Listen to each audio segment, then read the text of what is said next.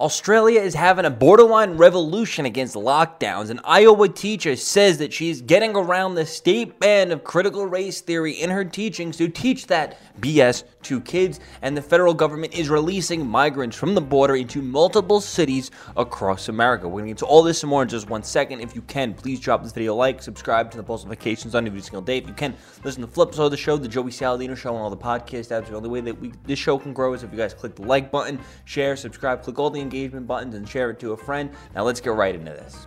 I said, but we also need to take a look at HF 802. And I literally put the law in front of them, gave them access to it with a link. And I said, and I need to just let you know, there are now concepts that it is illegal for me to teach you about, according to the state of Iowa.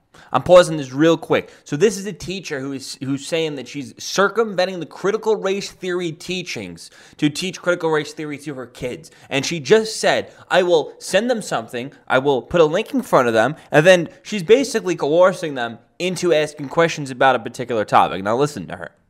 And we went through, they used to be called defined concept or divisive concepts. Now they're called defined concepts in our law. So I went through those 10 defined concepts with them so that they could see what the law was. And they immediately, by the time I think we were on the second or third one, they're like, but is it illegal for me to ask questions? Can I? And I was like, this is only for me. You can ask as many questions as you like. And then I took them to the part of the law that said, this law doesn't prohibit me from answering questions. I said, so if there's any question that you have about these defined concepts, you can ask them and then I can answer them. So I said, so let's just take another minute. What questions do you have that you want me to build this course around and take some time to answer?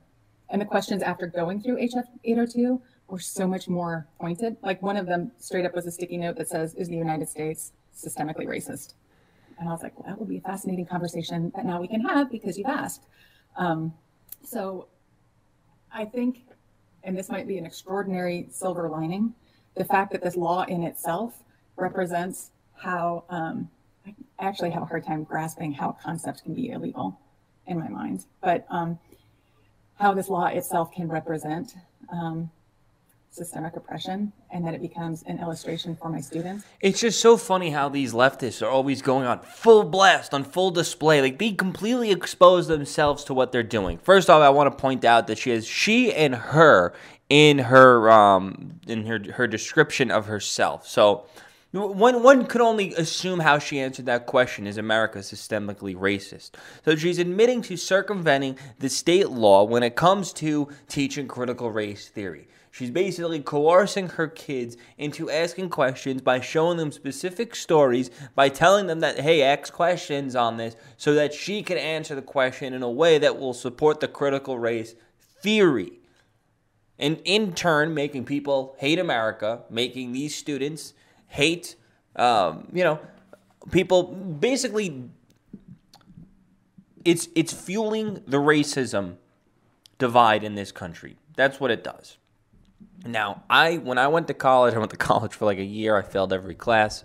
I had one teacher that was actually teaching us a bunch of this systemic racism BS. And she was like a Black Lives Matter professor teaching black history, yada, yada, yada.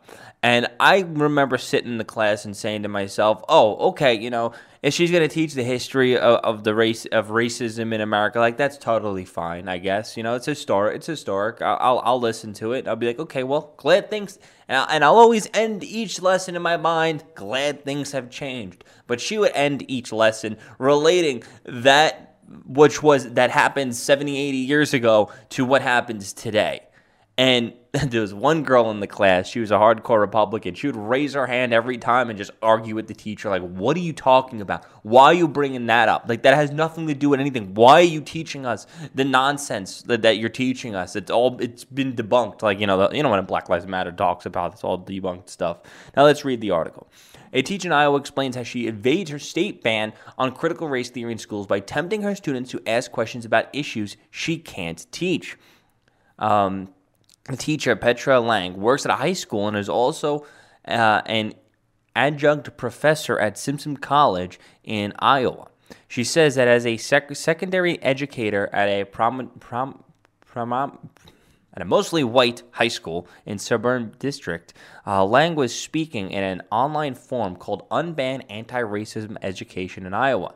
When she detailed how she managed to get around the law, she explained that she would say, "We need to take a look at HF 802."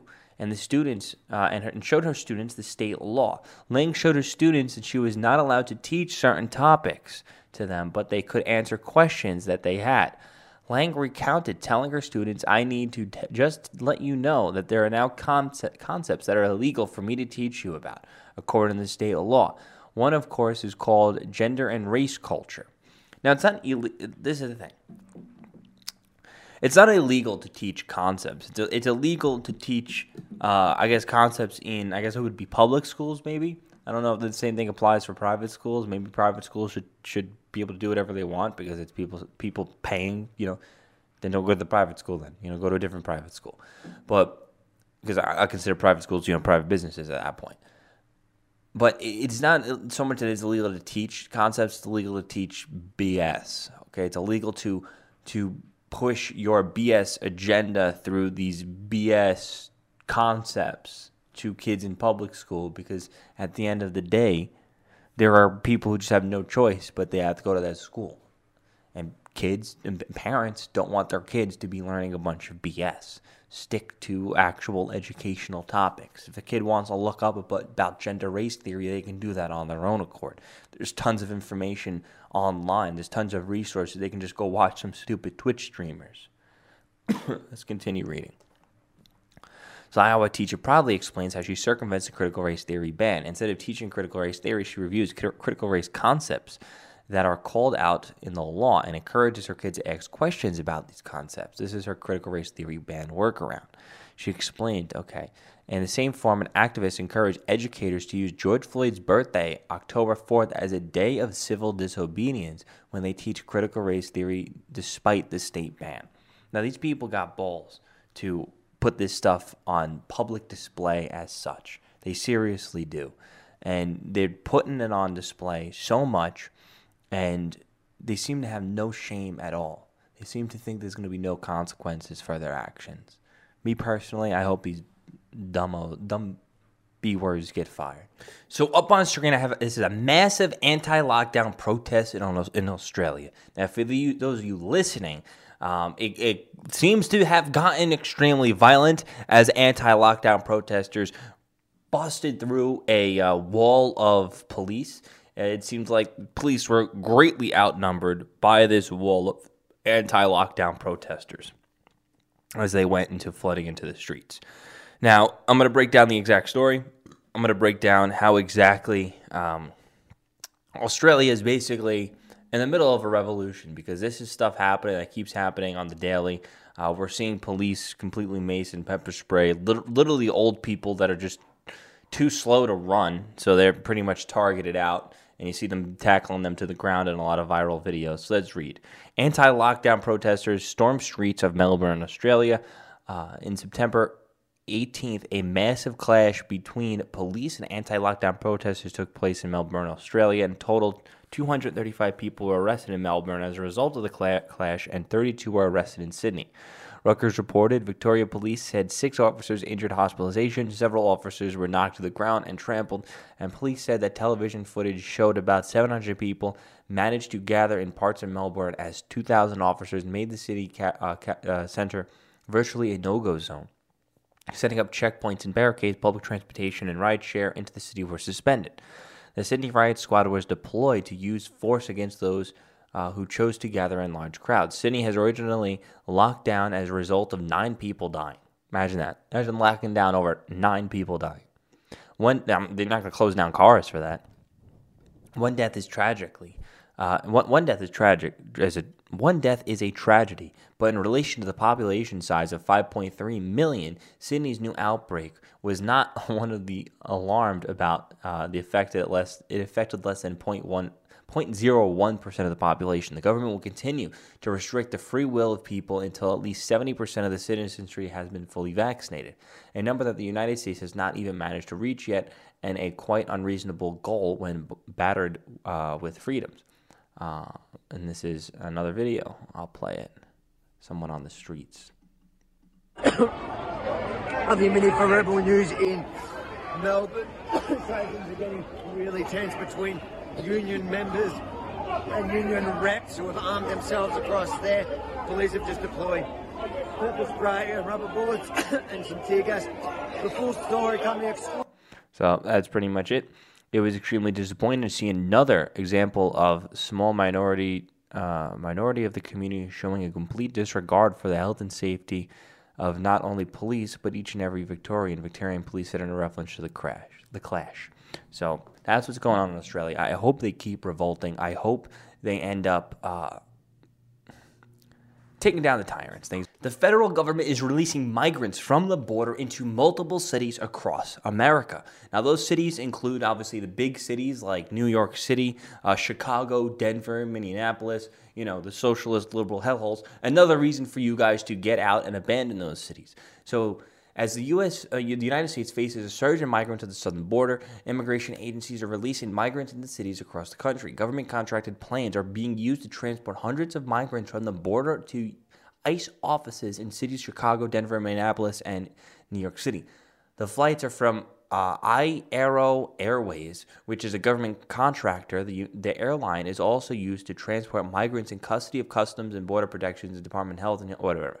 Okay, tens of thousands of migrants have been released into the country from these flights so far. The flights for ICE, which are known as ICE Air, are one of the main ways migrants are getting transported from the U.S.-Mexico border to ICE field offices. These offices have limited space, and too many migrants are coming across the border every day. So, what's the point of sending migrants from the southern border, putting them on a plane, and sending them to different ICE offices? Obviously, to release them in those areas. Otherwise, you would keep them close to the southern border so you could just get them out quicker.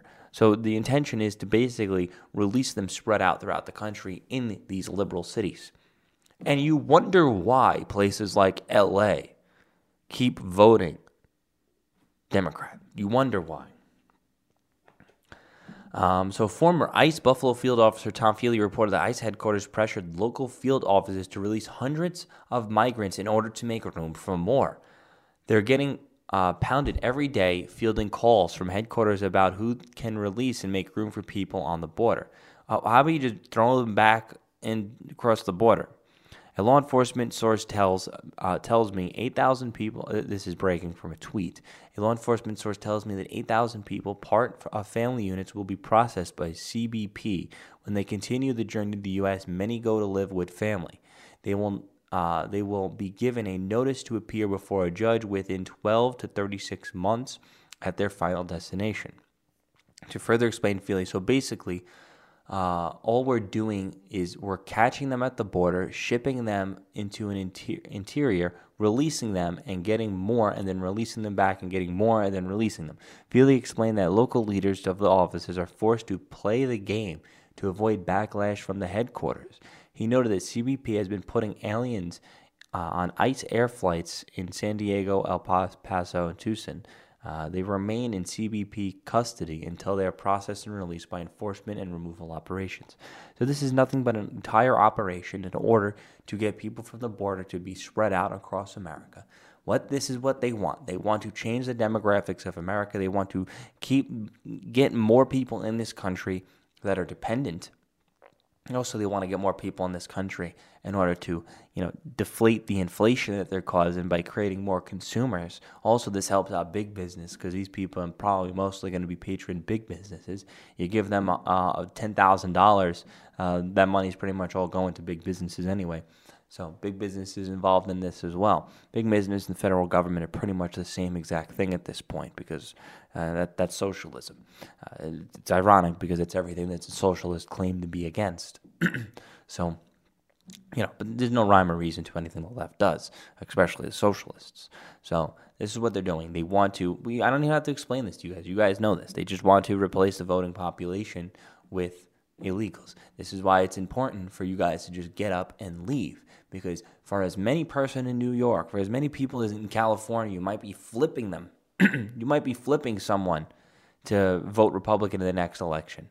Well, for every person you flip, maybe half maybe one, maybe two. I don't know what the number is. There'll be another illegal migrant coming in that's going to get a mail-in ballot shipped to their house, and then it's going to fill out a Democrat. So I hate to break it to you. You're fighting an uphill battle that you're not going to win. Jump ship, go somewhere else. Make sure you can keep somewhere else safe and secure.